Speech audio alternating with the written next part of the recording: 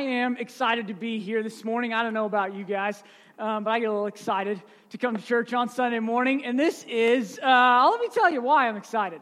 Our church, God just keeps doing amazing things, like incredible things. Our little church has sent missionaries to 3 continents in the last month. We sent Courtney to Guatemala, which is on the same continent as we are right now, North America. It's kind of Central America, so I'm counting it, okay? We sent Courtney there. We sent 5 people to Rwanda, Africa, to work among orphans. We sent Doug to Lebanon, which is that Asia? It's the Middle East, which I think counts as Asia Minor, maybe? Geography? Man. Okay. What? Molly says yes, and she knows her stuff. So Asia, and he got to see the Syria. You heard about it. He got to see the refugee crisis out of Syria firsthand and the work that God is doing among those people. And then here in just a week or so, Matt, who's running our soundboard back there, is going to Cambodia, which I think also is in Asia. And so God is sending people from right here in Council Bluffs all over the world to see what he's doing, take his gospel to the ends of the earth. And I think that's incredible. And not only that, God isn't just moving on the ends of the earth. He's moving right here. And so just yesterday, there were about 20 people who've been reading books by good Christian thinkers, learning deep things about social justice and women's role in the church and how to gather together in community and care for each other well and do city groups well. They read and studied and presented to each other and processed their growing in their depth of knowledge of our King and their love and passion for Him. That happened right here. God is moving. He's drawing people into Him, and that gets me excited. And maybe the biggest reason why I'm excited this weekend is because yesterday marked 11 years I've been married to my beautiful wife. 11 years. That is a much bigger win for me than it is for her, okay? Truth be told, that's how it works. We're going to be in John chapter 10 today, so if you've got your Bible with you or an app, or you can find one under the chair, go ahead and flip or scroll to John chapter 10. That's where we're going to be. As you're doing that, I will tell you a story. Since it's my anniversary weekend, I'll brag on my wife a little bit. She is beautiful and brilliant. She's got what's called an educational specialist degree in school psychology. And so for somebody like me that doesn't know what that means, it means she's a dissertation away from a doctorate.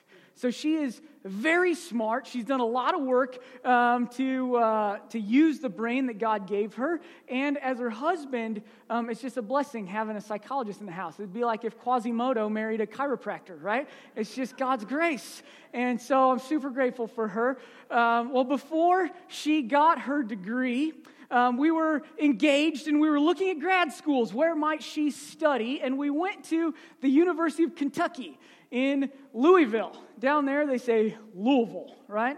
But I went to Louisville, and we looked at the University of Kentucky, and on campus, there's another campus within the campus. It's like this tiny school inside the boundaries of the bigger school, and old kind of brick block-looking buildings. And turns out it's a seminary. And I thought, well, hey, I thought I might go to seminary, so we should check that out while we're on campus. And so I stroll up to the door. I walk in. I walk up to the gal at the front desk, and I say, you may have never heard of me, but I'm Eric Wiggum. And I didn't think that was abnormal. It's just what I said. I just, striking up conversation. And she says, should I have heard of you? And I was caught off guard a little bit. I said, probably not. And so, who are you, right? And we walk out, and Sarah says, what is the matter with you? Who introduces themselves that way? Of course she's never heard of you. You're miles from home. You say Louisville. She says Louisville. You don't sound like her. You're not from around there. There's no chance she knows you. Just say, I'm Eric. Just tell her who you are, right? But I didn't do that. I did a grand entrance, and then she had to say, who are you? Right? I think that Jesus in John chapter 10 is answering that question for the people around him. I think Jesus is going to tell us who he is. You see, Jesus, like when I went to Louisville, he was in a place that he wasn't from. Jesus was part of the Trinity, God who existed eternally in heaven, and he stepped out of heaven into earth, and he lived among a people unlike him. And though the Old Testament had pointed to him from the beginning, God had been revealing what his Savior and Messiah would look like, what he would do to redeem his people. There was a reasonable expectation that people should have known who Jesus was, but the reality is very few of them did. And so in John so far, we've seen Jesus doing miracles, changing the water to wine, healing people, like restoring sight to the blind man. He was speaking to religious people in private and speaking to sinners in public. And he was doing all kinds of things that were odd, uncommon. They were different, and it was drawing a crowd. People wanted to see what he would do next and hear what he would say next. And as this crowd gathered, people start asking questions. And we see them in God's Word. In John chapter 8, just a couple chapters before where we are this morning, the Pharisees, the religious leaders, ask directly, "Who are you?" In John chapter 9, last week, after Jesus restores the sight to the blind man, he asks him, "Do you believe in the Son of Man?" The blind man answered, "And who is he, sir, that I may believe in him?" Who are you? Who is he? The question then, and the question today before us is, who is Jesus? Who is this man? And I think today he's going to tell us. He told the story when he answered that question. He told the story that Doug read just before I came up here. It was a story about a shepherd and sheep and a gate and a gatekeeper and a robber and all kinds of stuff going on in this short little story. And so people say, "Who are you?" Jesus tells that story, and then at the end they have no idea what he's talking about. They didn't understand it. What? Who are you? I still don't know. And so Jesus opens it up. He begins in the following verses to place himself in that story and show us who he is. So in the remainder of John chapter 10, Jesus uses two statements that start with "I am." And so we're going to look at both of those today. I think they answer the question, who are you? And so we're going to look at them in order. I like to do the first one first. So let's jump in. John chapter 10, verses 9 and 10 go like this. Jesus said, "I am the door. If anyone enters by me, he will be saved and will go in and out and find pasture. The thief comes only to steal and kill and destroy. I came that they may have life and have it abundantly." So Jesus, he tells this story about a sheep and a shepherd and a watchman and a gate. And then he starts placing himself inside it. He says, "I am the door." Now, before we dive too far into that, we got the kids in the room with us today. And so if you're a kid, I got a question for you. What does a shepherd do? Anybody know? Kids out there? What does a shepherd do? Yeah, that's right. You're both right. A shepherd takes care of sheep, right? And so I think oftentimes when we think about shepherds, we think about like little kids dressed in robes getting ready for a Christmas pageant, right? A long maybe stick in their hand. Or we think about those paintings that we see of Jesus, right? With a well-manicured beard and wavy hair, and the lamb just draped over his shoulders, right? This was a Google search, right? This was like number 3 on the Google images, the Good Shepherd. You think stuff like this? Listen, that is not what a shepherd looked like in Jesus' day, okay? Shepherds were not well-manicured, Sunday strolling pasture models who just petted their lambs like kittens all day, okay? Shepherds did not do that. Okay, I don't know if you've ever met a shepherd, but I think even sheep farmers today in the United States are very different than shepherds were in Jesus' time. So I want to take you a little bit into their world. Okay, a shepherd was a dirty, tough, sheep-loving man. He got his hands dirty. He worked hard to care for the flock of sheep that he loved, okay? Because shepherds loved their sheep, they watched out for them, and their sheep lived in constant danger. This mixture of love and danger kind of worked together to make shepherds protectors. So what were these dangers? What were the dangers a sheep might encounter? I'll tell you about a couple of them. First of all, back in Jesus' time, in Judea, the land where shepherds watched their sheep was very different than the land we have here. Okay, the land in Judea was a rocky terrain. And so instead of grass growing thick, it was kind of sparse. It was very unlike what we have here in Southwest Iowa. I think the ground that we have here is kind of like what the ground will be like in heaven. Just rich, dark dirt where grass grows green and thick and lush, right? And the air is fresh and the water is cool. The ground here is nothing like the ground in Nebraska. Judea. It's nothing like that. We got good land here, but back in Jesus' time in Judea, they didn't. It was very rocky. And so the sheep, when they would go out and graze, they had to look for things to eat. It'd be in patches, and so they would wander the terrain. But it wasn't like rolling hills like we have. The rocks made it jagged, and so they could trip, they could fall down cliffs. There were drop-offs that the shepherds had to be aware of. And so as sheep wandered, shepherds had to watch them, to care for them, to keep them safe. And it wasn't just the terrain that made life for a sheep dangerous. There were wild animals like wolves that would hunt the sheep to eat them. There were thieves and robbers who would track the sheep to steal them. And it was the shepherd's job to step in if any enemy came. And so a shepherd had to be tough. He had to get his hands dirty. And so a normal day for a shepherd, he would get his sheep, he'd take them out in the morning to graze, and they would wander together in the hot, arid climate across a rocky terrain. And he would guide the sheep, they would follow him, he would watch the sheep. If one fell, he might have to carry it for a while. He might have to battle off a wolf. And at the end of a long, hot, hard day, the shepherd would bring his flock to a fold.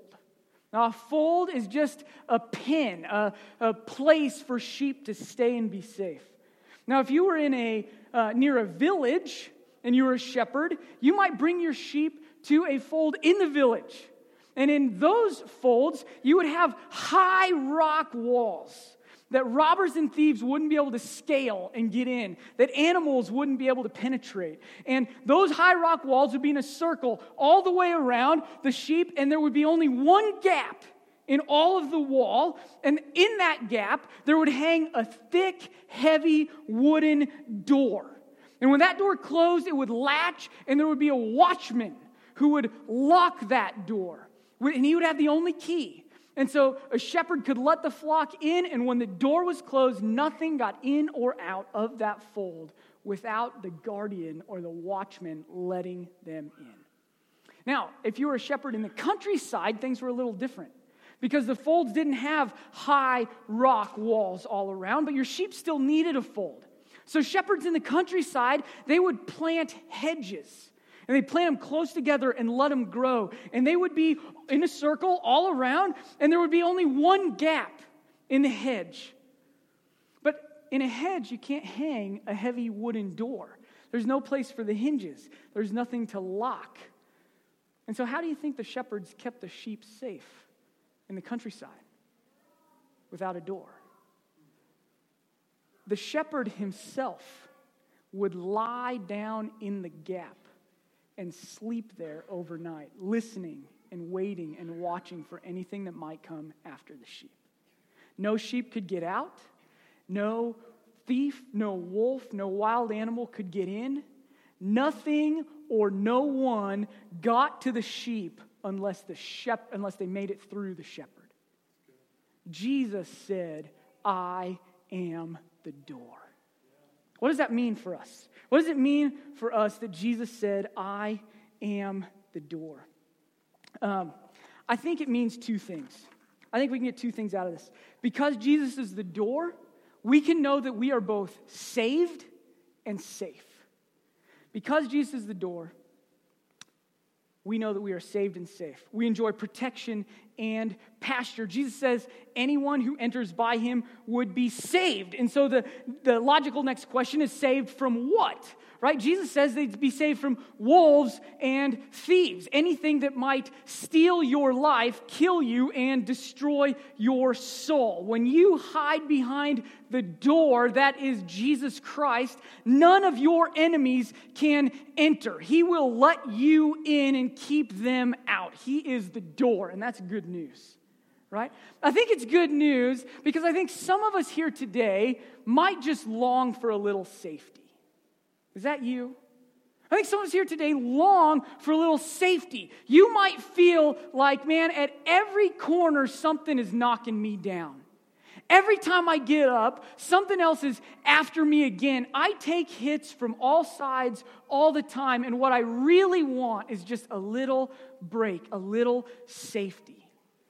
And if that's you, if that's what you feel like life is throwing at you right now, hear what Jesus said. I am the door.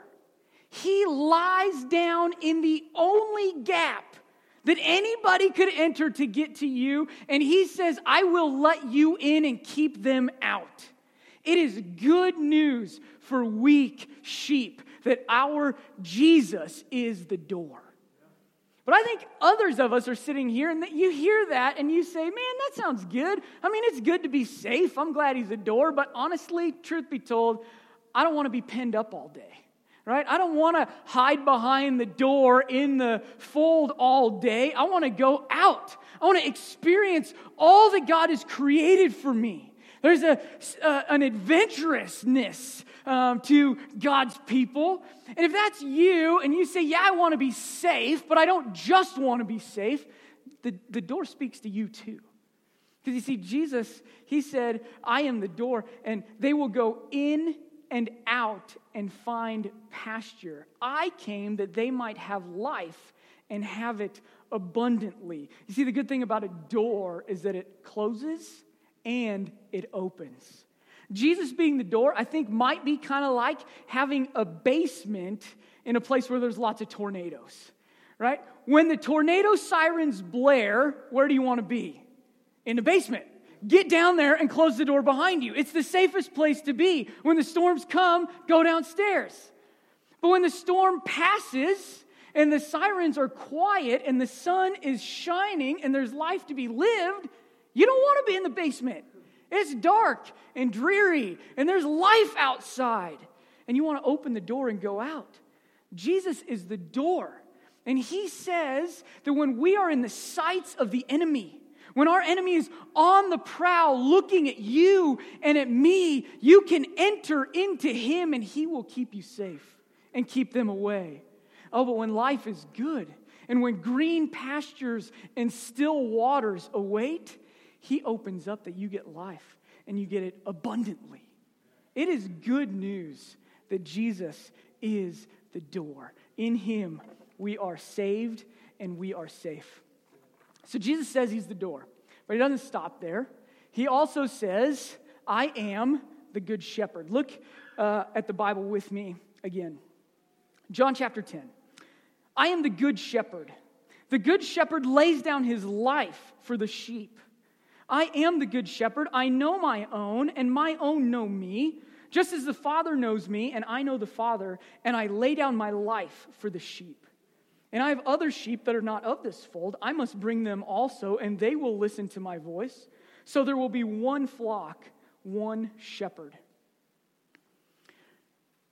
I just want to be honest with you. As a preacher, this is a challenge because the imagery of Jesus being the good shepherd is deep and wide, it's rich, and there's no way that we could talk about all of it right here, right now. And so I'm going to go with two places, and somebody's going to come up afterwards and say, oh yeah, the good shepherd means this too. Absolutely, it probably does. There's a lot to it, okay? But I'm going to look at two things that we can know after Jesus tells us he's the good shepherd. Number one, a good shepherd knows his sheep. A good shepherd knows his sheep, okay? Shepherds in Jesus' day, they spent all day, all their time with their sheep. And in Jesus' day, sheep were raised much more for their wool than for their meat. They weren't raising them to serve rack of lamb every other evening, right? It was for their wool.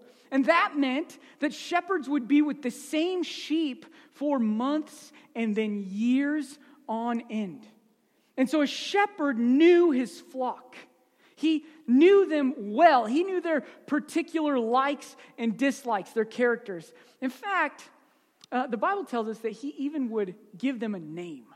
I kind of think it might be like what happens when my kids and my nieces and nephews hear that Grandpa and Grandma's cats have had kittens. Right? You know what this is like. They all go to Grandpa and Grandma's place. They find these little baby kittens and they look at them and they're like, oh man, that one's really playful and likes to, fight. And so we're going to call, and it's white and brown, so we're going to call him Luke Skywalker. And that one's really dark, and so we're going to call him Darth Vader. And that one has long whiskers, and so we're going to call him Whiskers. Right? Because the theme never carries all the way through. It's just how it rolls in my family. But they name the cats because they see those kittens and they fall in love and they study them and love them and play with them and give them a name. And so you can imagine a shepherd who's known these sheep for years, and lambs are born. And he looks out over the lambs and he smiles and he pets them and he knows them and he names them. That one's Brown Leg and that one's Bug Eater. And this one's Bossy Pants, right? And you get a shepherd who knows his sheep by name because he knows who they are. A good shepherd knows his sheep. I think there's something else. Before I go on.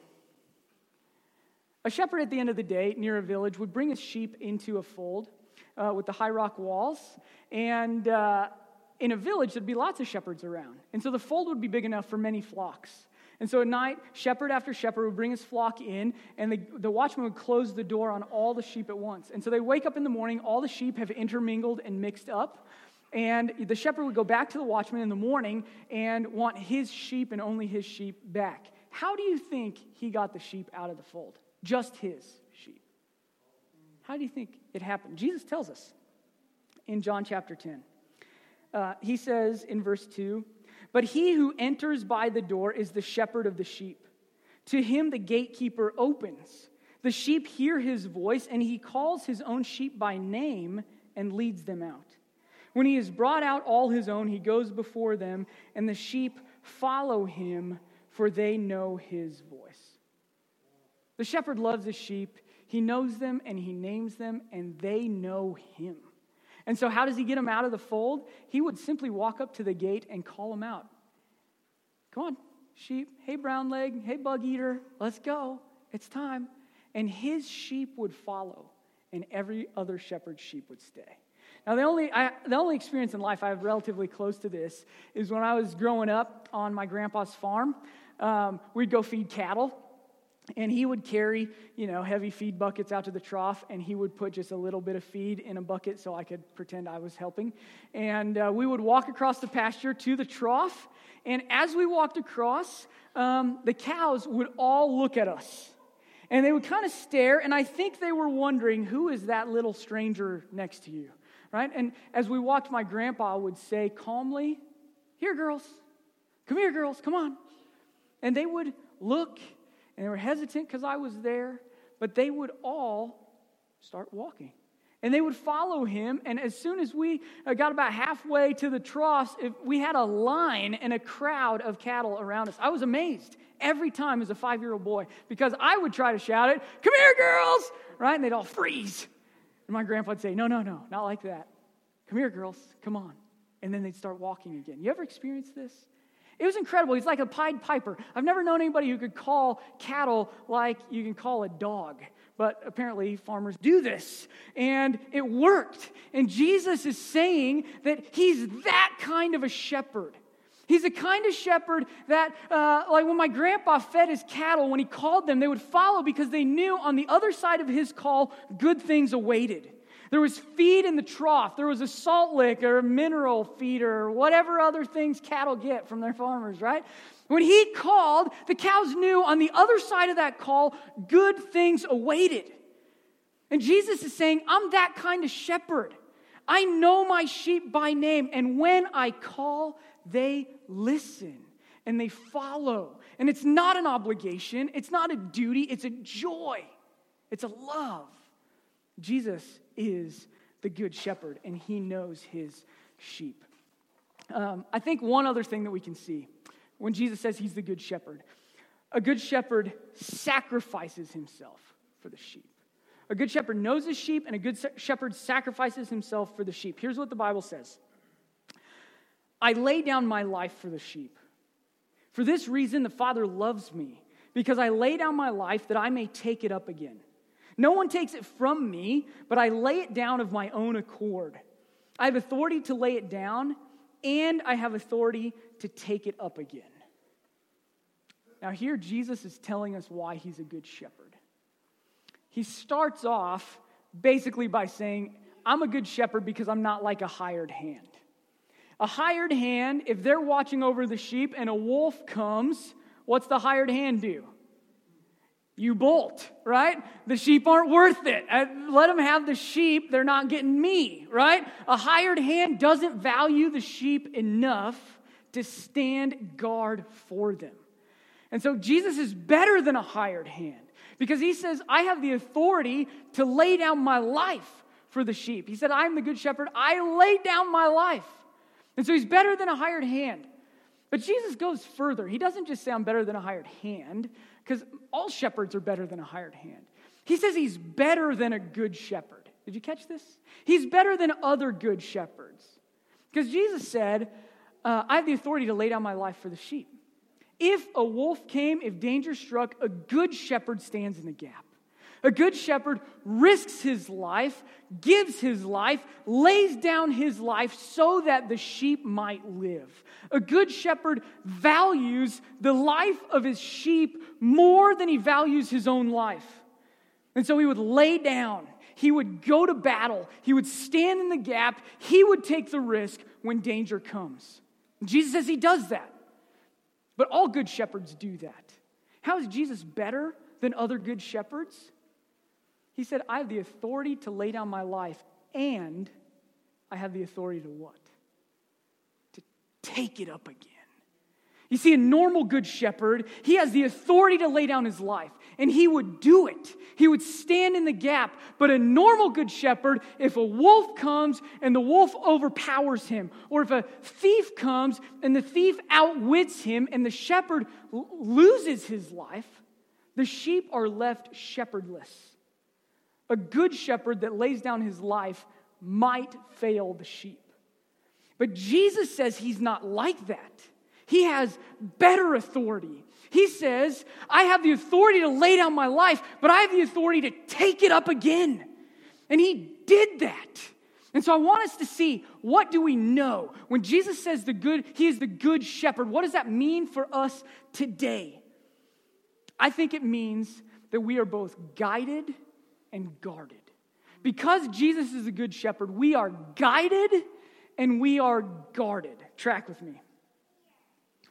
The all-powerful cosmic king of the universe created all that is, all that was, and all that ever will be. And he says he knows you by name.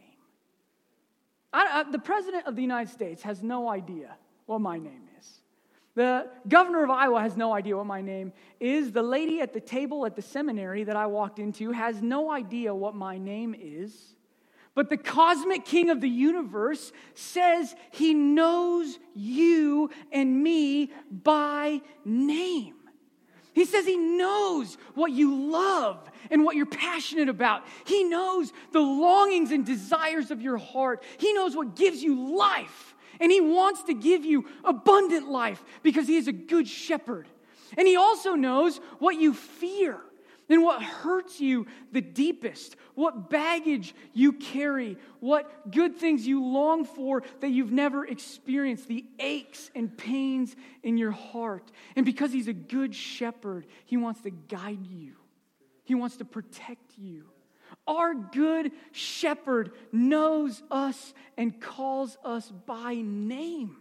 And when he calls, it's a joy to follow him, like sheep who know that on the other side of the call of their shepherd await good things.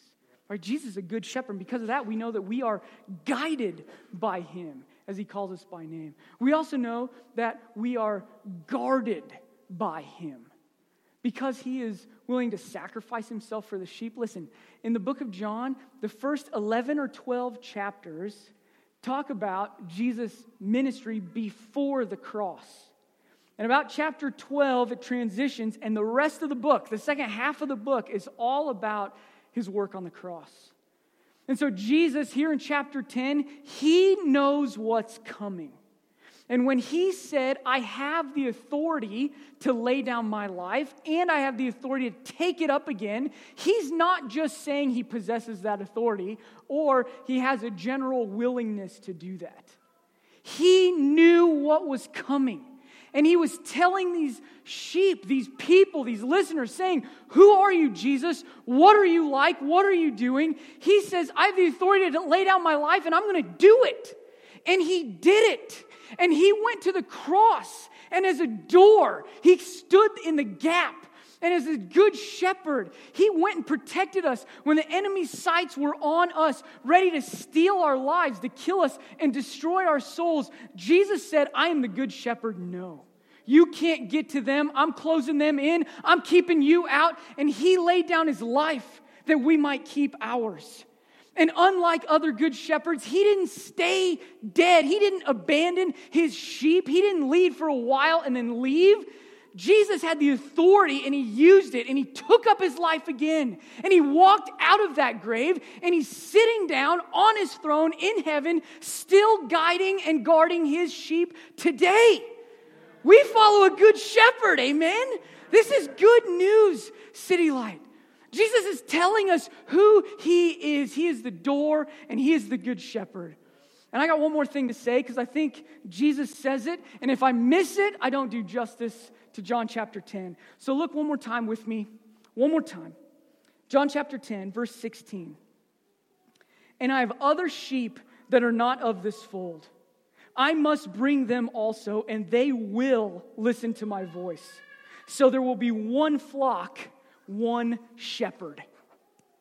What's he saying? What is Jesus saying here? I have sheep who are not of this fold. I must bring them in. What is Jesus talking about? There are people in this world who don't yet know his voice. There are people in our families, in our neighborhoods, in our city, in our world, in Syrian refugee camps, on the other side of the world that have never known the abundant life that waits on the other side of his call. And when I read this passage, I don't know about you, but names and faces start racing across my mind and overflowing in my heart because there are people in this world that I long to see be part of the fold of our good shepherd, Jesus Christ. Do you have that going on? When Jesus says there are sheep who are not of this fold, do you have names and faces? I think he does. And he said, not, and I hope they come, not, and I'll call, and maybe they'll follow. Jesus said there are sheep who are not of this fold, and I must bring them in. They will hear my voice and follow me. City Light, Jesus is still bringing sheep into his fold today. Do you believe that? Has that changed you? What does it mean for us that our good shepherd is still bringing sheep into the fold? How do we respond to that as a family? I think it means that we're ready. We're ready to welcome them in. We're longing for them and looking for them like our good shepherd is. I don't know all the ways that Jesus brings sheep into the fold. I think it's diverse and all kinds of ways he uses. He calls people in more ways than I could ever list. But I'm going to tell you, I think the primary way that Jesus calls sheep into his fold, I think he does it through the other sheep. Don't take my word for it. This is what the book of Romans says.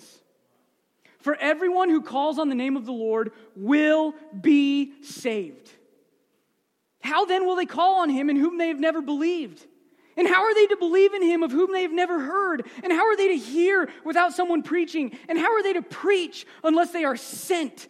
As it is written, how beautiful are the feet of those who preach the good news. Listen, there are sheep that need to hear the voice of Jesus. And the primary way that they are going to hear it is when you and I preach it. They're not going to hear if we don't say it.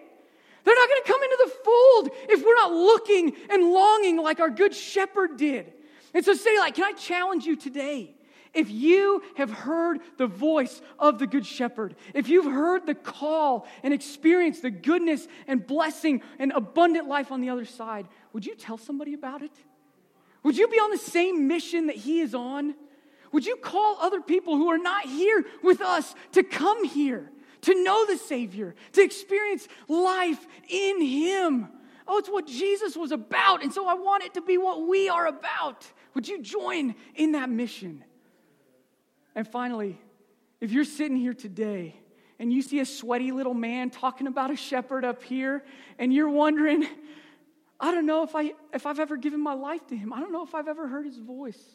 If you're longing for safety because the world keeps beating you up and you need a door that'll let you in and keep all that out.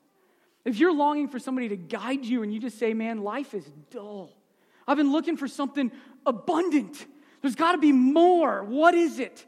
If you're sitting here and you're longing for a Savior, you're longing for something to fill the void, would you ask the Good Shepherd to call your name?